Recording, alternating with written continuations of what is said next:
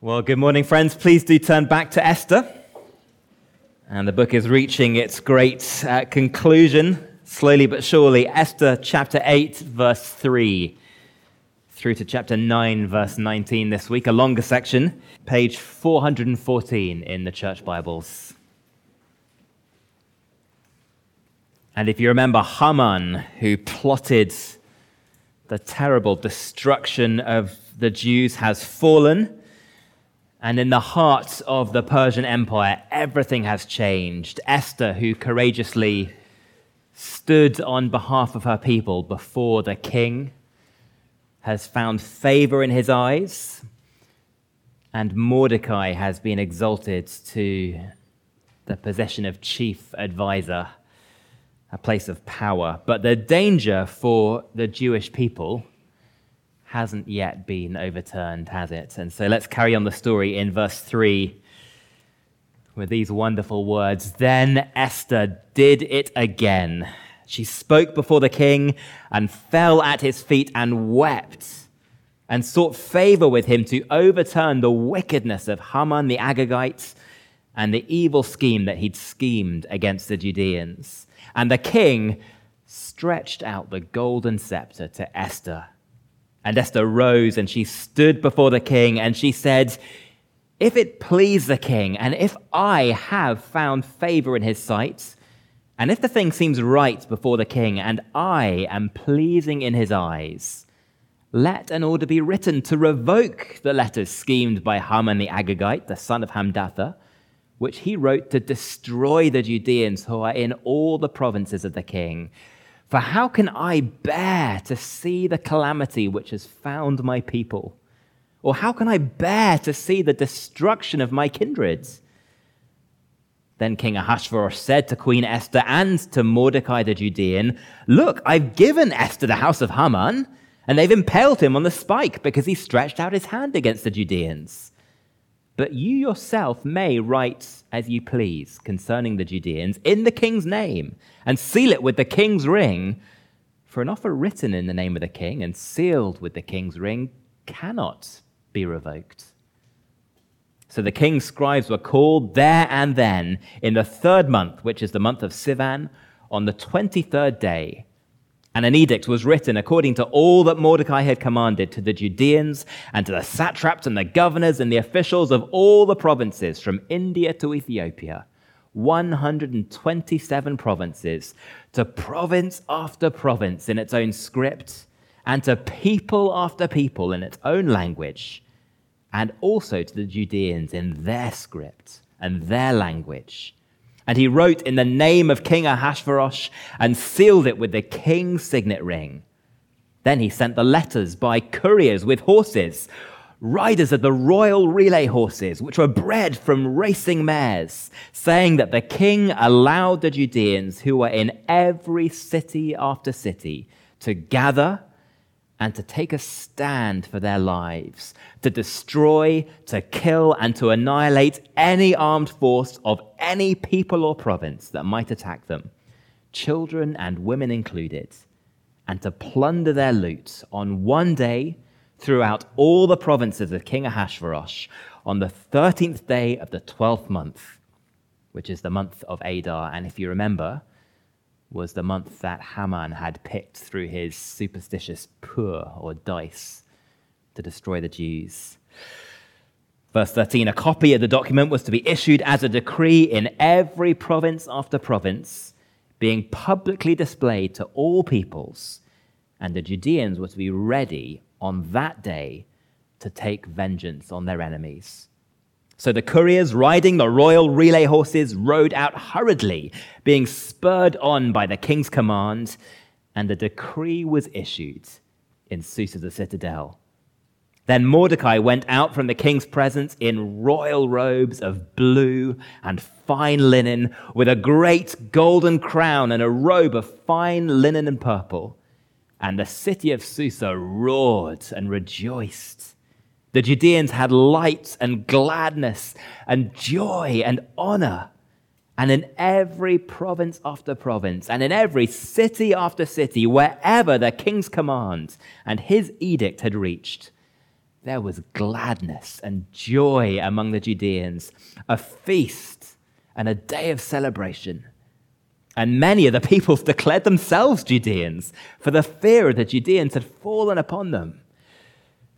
Now in the 12th month, which is the month of Adar, on its 13th day, when the king's command and edict were about to be carried out, on the very day when the enemy of the Judeans hoped to gain mastery over them, it was reversed, when the Judeans themselves gained mastery over those who hated them.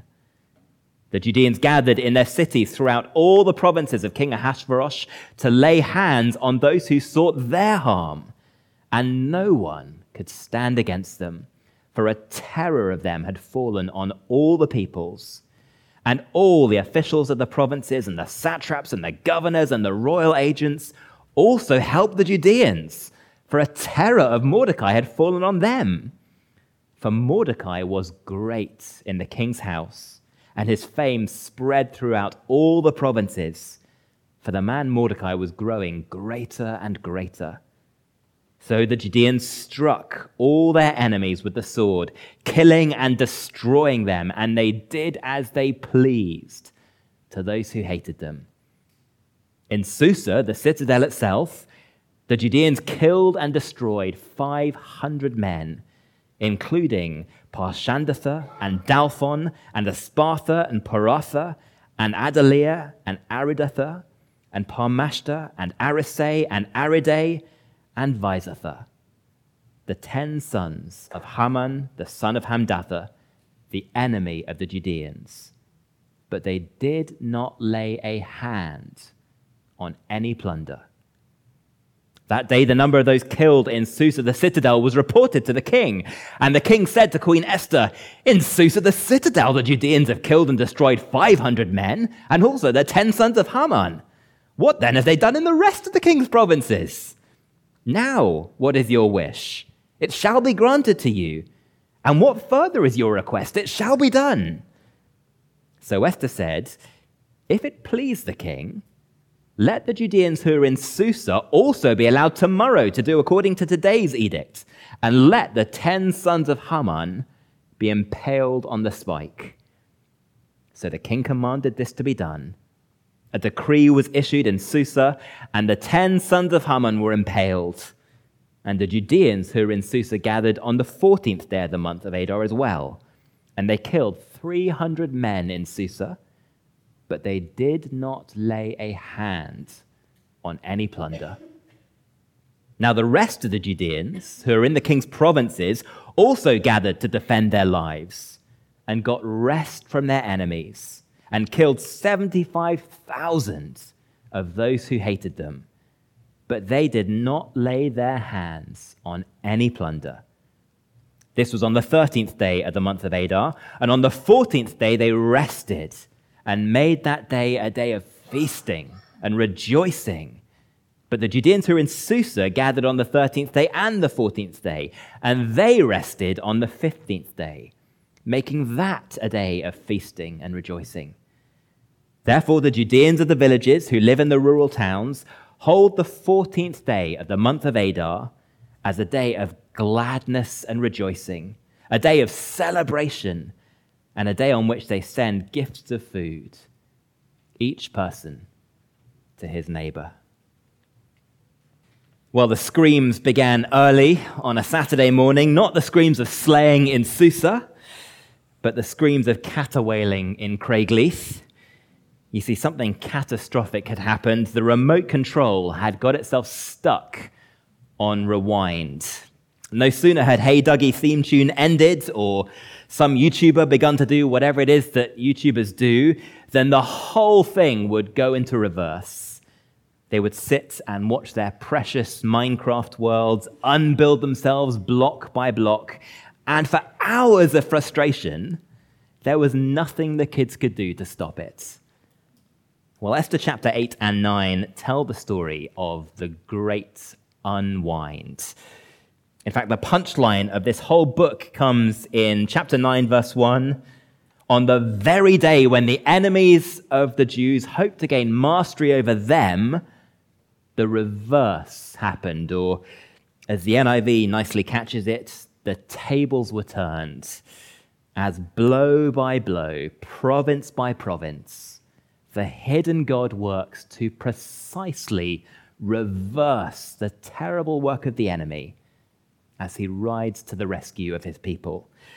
But here's the strange thing. The soundtrack to this episode is not the sound of screaming.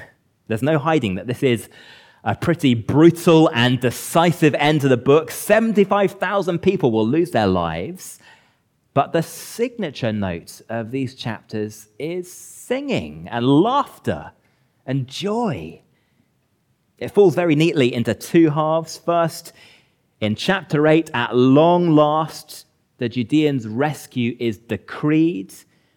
And then in chapter 9, that rescue is delivered. And both times, the section ends with an outburst of sheer, beautiful, spontaneous joy. Mirth, feasting, light. It's infectious happiness. We watch it spreading into every corner of the empire. Every scared and sorrowful face begins to smile. And then they burst into spontaneous gift-giving and merrymaking in response to the good God who has shown his grace to the condemned and the helpless. Maybe the closest that we can come to this in our imaginations are those pictures of London the day that victory in Europe was declared. And suddenly, all the gloom and the sorrow of war was lifted. And women dance in the streets with their soldiers, and the trumpets play swing, and strangers hug and cry. The author of this book, he wants us to cheer this morning, doesn't he, with joy and relief, not to clutch our pearls in horror at the killing. And if we're so wet that we miss that, well, we won't be listening to God. This is the joy of a Holocaust averted, of death being lifted from an entire people, and of hateful human hearts being put to flight. And unless we rejoice with them in this chapter, we'll never really be able to rejoice with honesty at Jesus' kingdom. Because the joy on offer here is really just a tiny taste, real but tiny, of the joy he secured in the greatest of all reversals, at his cross, where our forgiveness was decreed, and the joy he'll deliver on the last day when he comes again to put down every last shred of hatred and harm. So this morning then, let's put up the bunting and cheer on for God's grace and rejoice in this great reversal of his Son. First, in chapter 8, as we see how in every corner of the world, the great unwind of sorrow is decreed. And it's a strange start, isn't it? Last time we saw that delicious moment when wicked Haman fell, and Esther was given all his property, and Mordecai was given his position, and Esther set him over Haman's house. Personally speaking, it was a total victory. And so Esther and Mordecai, it says, lived happily ever after, with the luxury of Haman's wealth and all the prestige the empire had to give them. Except that's not what we see, is it? The next thing we see is Esther weeping. Because this is a mediator who loves her people. And there can be no happily ever after for Esther until her people are safe too. Christopher Ash puts it well. God's people are living with their champion, Mordecai, ruling in the citadel, but their bodies still in the shadow of death. And we know something of that anguish, don't we? An age where two contradicting realities are true at once. So what wonderful words these are at the start of the passage. Esther did it again. She spoke again. She summoned all her courage and went back before the king, and again has to wait for that dreaded golden scepter to see if she would live or die. But she knows now that she has favor with this king. Do you see how she pleads? This is a king who has no real love for the Jews, but for now at least, he's fond of her. And so she pleads on his sympathy.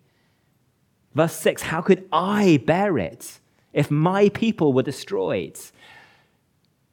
I wonder if we appreciate what a precious thing it is that we can speak to God on that same basis as a queen here talks to her king, and with so much more confidence in him. Because it's not only true that God loves Jesus, our mediator, we have a high king who truly, genuinely loves everyone that Jesus loves. That's why he didn't teach us to pray, Jesus, Father in heaven. He taught us to pray, Our Father. Please hear me, Lord, because you love me. In your Son, Jesus, you love me. And I couldn't bear it if you didn't hear me.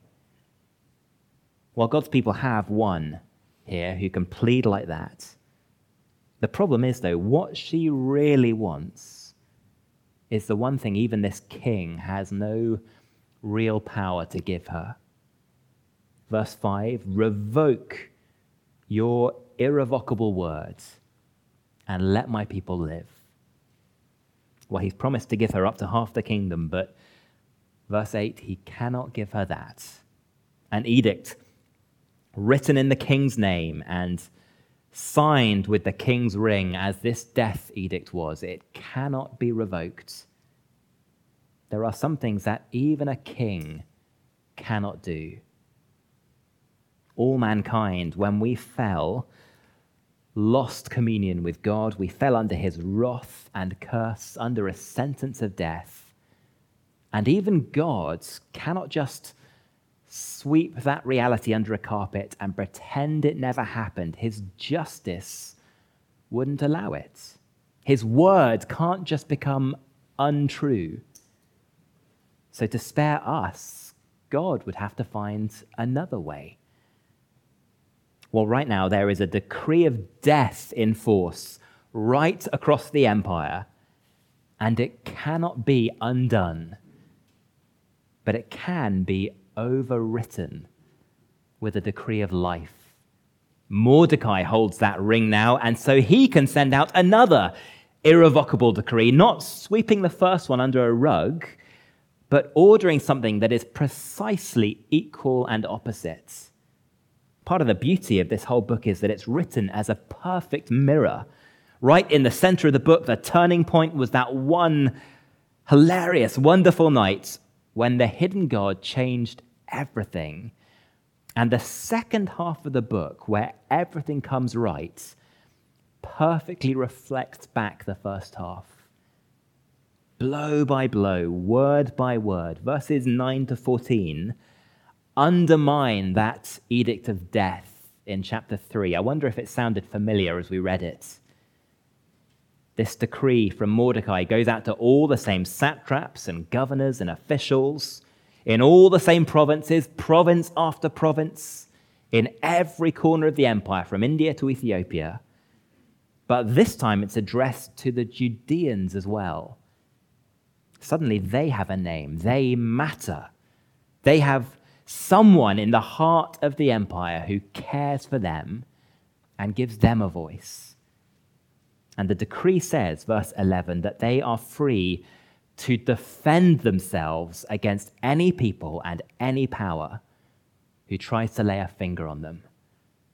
They are free to do just what the death edict did, to destroy, kill, and annihilate men, women, and children. It's the same language. And to plunder their loot, the same language. But this time it's not based on people's race. This one will be based on people's hearts. Only those, verse 11, who sought to attack them would fall under this edict. And there is one change in the way this one's written, one funny detail that the writer seems very excited by. Presumably this edict is spread around the empire through exactly the same Pony Express that made the ancient Persians famously efficient. But this time he really hams it up, doesn't he? It's like a girl in a pony club. He's fascinated by this. There's some niche information about these horses and their pedigree. These are not just any ponies. These are the royal relay horses, bred from only the finest and fastest racing mares. What do you think that little bit of Persian trivia is here for? There's a 9-month wait until chapter 9, until that terrible date comes that Haman's magic dice had picked out for his Holocaust. So no rush, you'd think, to get this word out. But when life is decreed, there's a sense of urgency to share the news, to bring joy. While God also decrees death, and God decrees life. But news of life travels from heaven with far more urgent and enthusiastic hoofbeats, doesn't it? It's grace that brings rejoicing in heaven. And this is a story about grace, the unwinding of all Israel's sorrows.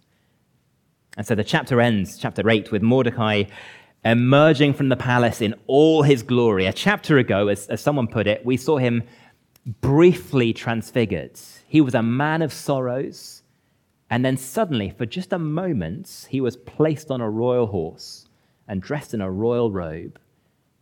But this time, it's for keeps. Why do all the people roar and rejoice when they see Mordecai in blue and white robes with a golden crown and linen and purple? Well, those words may not be very triggering for you, but you see, my pride is still pretty bruised from the painful experience of trying to translate chapter 1 of this book. And that makes this vocab painfully familiar to me. Who knew that the Hebrew language had so many wretched words for purple and blue and white and linen? Who knew? Well, that was just how the glory of the king's palace was described at the beginning, wasn't it? Mordecai emerges here like a miniature human walking palace. In chapter 1, it was as if all the glory of King Solomon had been lost from Israel and given to a Persian king. Now there's a descendant of a Jewish king, a true and better King Saul, wearing the ring and the crown. Mordecai is pictured as God's exalted, suffering king. And for the rest of the book, that's the role he plays. Everywhere he goes, verse 15, there is joy and honor and song. And everywhere he goes, there's dread among his enemies. Those who are wise bow the knee. They declare themselves Judeans because they've seen that in Esther, in Mordecai, there's life. Do you see how completely then God is unwinding all the sorrow of this story? When that decree of death went out in chapter 3, the city of Susa was thrown into confusion, and everywhere, we were told, wherever the news reached, the Jews mourned and they wept. Now the city of Susa sees their king, and they're thrown into rejoicing, and wherever the news reaches, verse 16, there is gladness and joy. The decree of death went out in chapter 3, and people fast. The gospel goes out now, and people feast. Now, one question people often argue about is who then the true human hero of this book is meant to be. Is it Esther, or is it Mordecai? Well, what do we see here in chapter 8? What brings about the great unwind of Israel's sorrow? It takes someone to plead before the throne, acting almost like a priest. And it takes someone to rule over the people, acting almost like a king. It takes Esther and Mordecai together, a priest and a king. Up in verse 7, the king of the empire is talking to them both, isn't he? Between them, they represent Israel's hope. And in every corner of the world, wherever news spreads of that work of God's priest and his suffering, exalted king, the great unwind of sorrow is decreed. until at last comes chapter 9, when in every human heart, the great destruction of hatred is delivered. Now, you'll be forgiven if you're a little bit rusty on your ancient Jewish calendar, but the author has been keeping a very careful track of all the dates, hasn't he, through this story? Mordecai's decree of life in chapter 8, verse 9, came exactly 70 days after Haman's decree of death back in chapter 3. 70 days, a number that for any Jewish reader who picked up on it would be bound to be packed with meaning. 70 years was the length of time God had decreed for Judah's exile, her curse, her sorrow. And so there are layers of grace here, aren't there, being lifted away, layers of sin and sorrow. 70 days from one decree to the next, and then another 9 agonizing months to wait until the dreadful day itself, chapter 9, verse 1. So think then, what has been happening between chapter 8 and chapter 9? 9 long and patient months of mercy. 9 months when every soul in the empire was given the chance to hear and respond to the good news, to pick a side, life or death. Fear the king, kiss the son, fear this exalted, suffering Savior before the day of his judgment comes. And clearly, many of them take the opportunity to do just that. Look who stands up to defend the Judeans when the killing begins in verse 3. It's all the officials and the satraps and the governors and the royal agents, the very people whose job it would have been to organize the extermination of the Jews. They've switched sides. It's an extraordinary reversal, isn't it? Grace.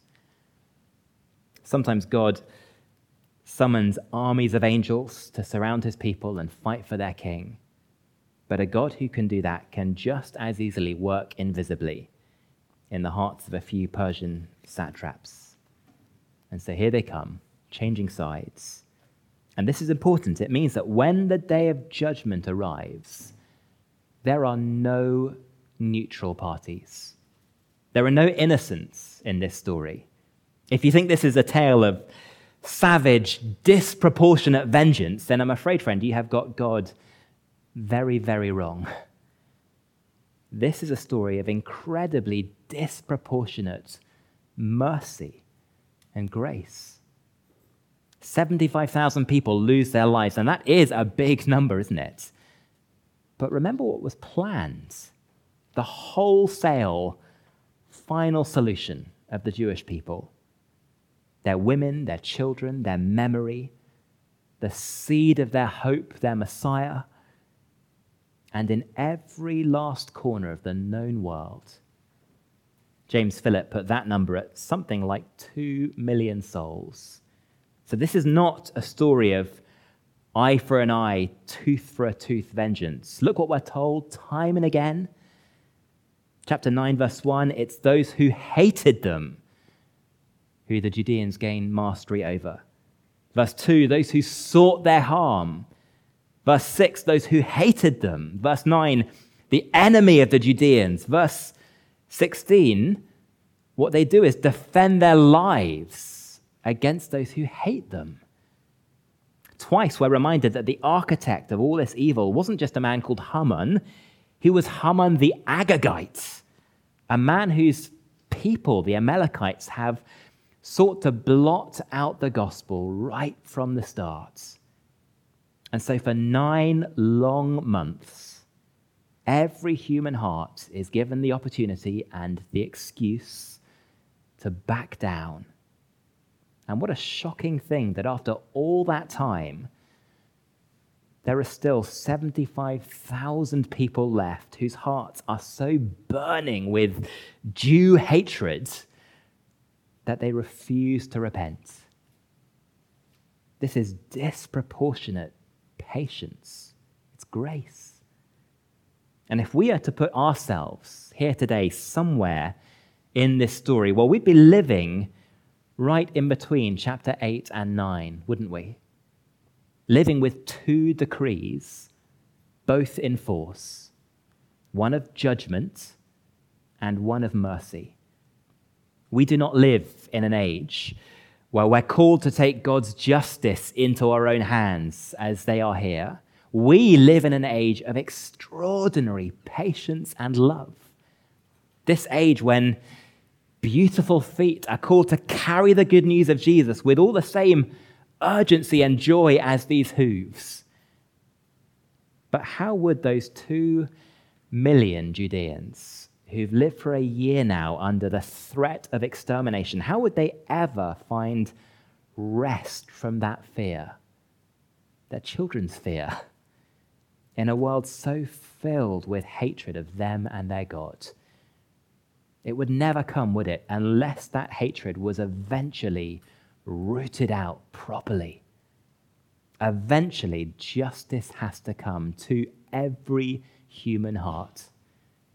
And the big, wonderful truth of Esther chapter 9 is that when God's justice comes, it is beautifully, perfectly, supercalifragilisticexpialidociously thorough and complete, isn't it? Nothing's left.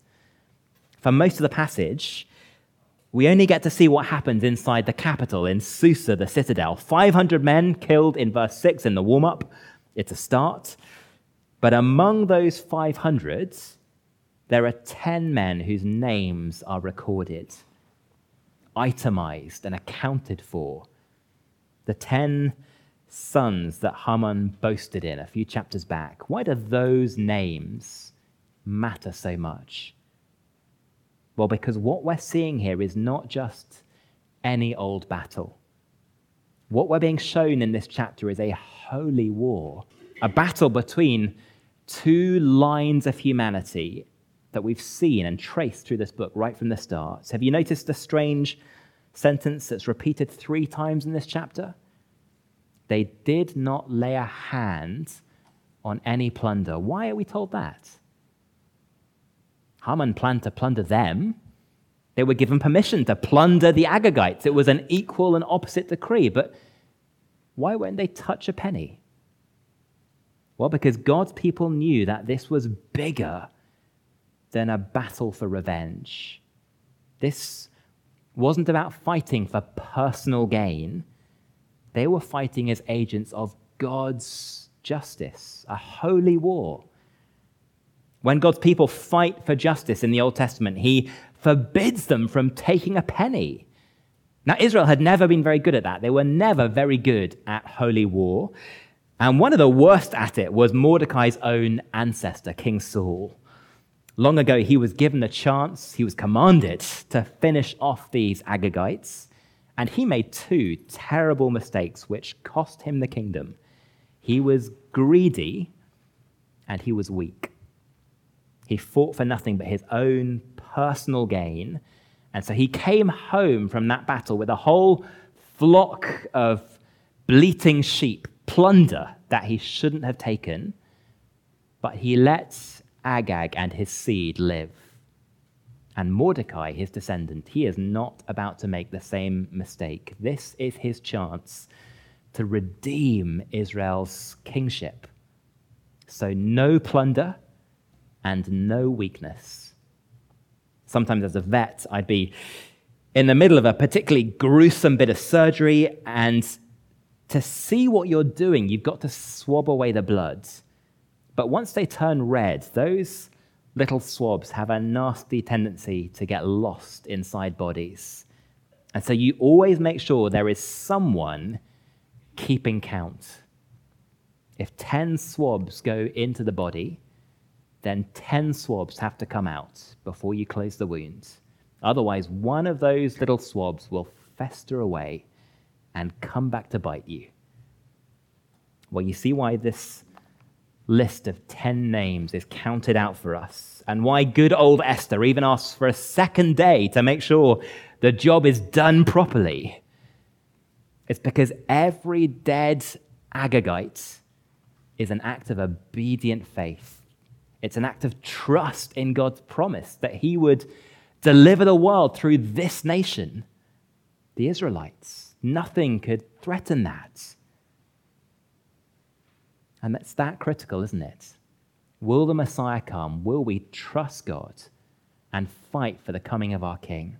And so onto the spikes go the 10 last snakes of this book.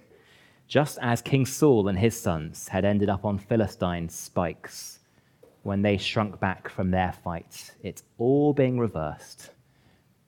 And the deepest repentance then of this story has been in Israel itself. Do you see that? Here in exile, at long last, they have a priest of sorts and a king of sorts who have learnt the lesson of their history.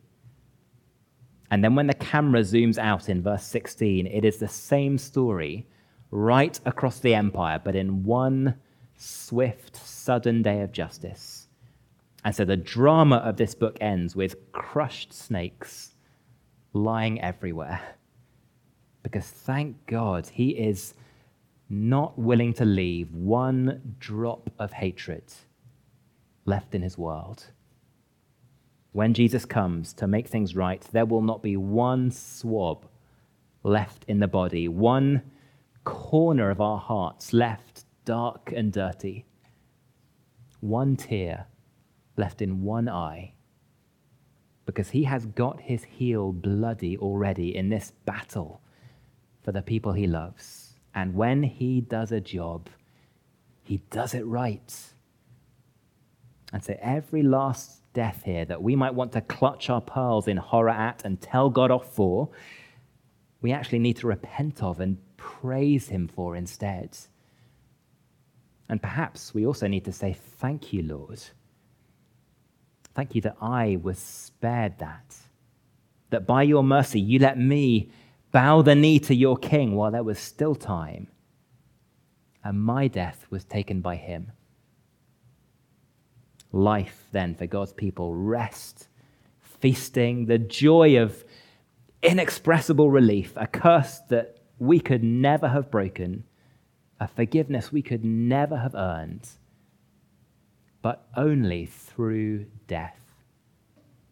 These moments of bloodshed in the Old Testament where God's people wage holy war, they give us a little picture in history of God's ultimate judgments on history. And if we think that that day, Jesus' day, will be any less fierce and bloody than this day here, all that means is we haven't paid much attention to our King. Jesus' words are far more fierce than anything we'll read in the book of Esther. He is no Radio 4 weak handshake kind of cleric. He is committed to bringing joy back to his people, whatever it takes. Ultimately, then, what we're watching in these Old Testament shadows isn't God picking on one people group or even defending one people group. What we're watching is God waging war on hatred and sorrow itself. Holy war is how he brings about salvation. The war his son was born to wage, so that his own body could become its ground zero, its Somme, fighting an enemy that wasn't just out there, but was in here. There was sin and curse to deal with on his own side too. Rest and joy come at a terrible cost only through death. But in that battleground of his body, God's wrath and God's mercy meet. Those two decrees are reconciled by our priest and our king, so that we can live here in this age of tension, an age where both decrees are in force, but we can cheer and rejoice in our exalted, suffering King and summon every corner of the world, every human heart to his mercy, saying death is dead and love has won and Christ has conquered the great unwind. But he will come again like this, to judge the living and the dead and to finish the job. And that day should be the day when the real rejoicing begins. Let's pray. Thank you, Lord Jesus, that however wonderfully fierce your justice is, your mercy is more. Thank you that blow by blow, heart by heart, you are working to reverse the work of evil in this world. Thank you for the great reversal you brought about through your own death and resurrection for us. Thank you that we have a priest in heaven who cares for our tears, and a king on the throne who can put them right. And thank you that you will not rest till all your people are freed from our sorrow to rest in your joy. Lord, would each one of us be found in you when that day comes. Amen.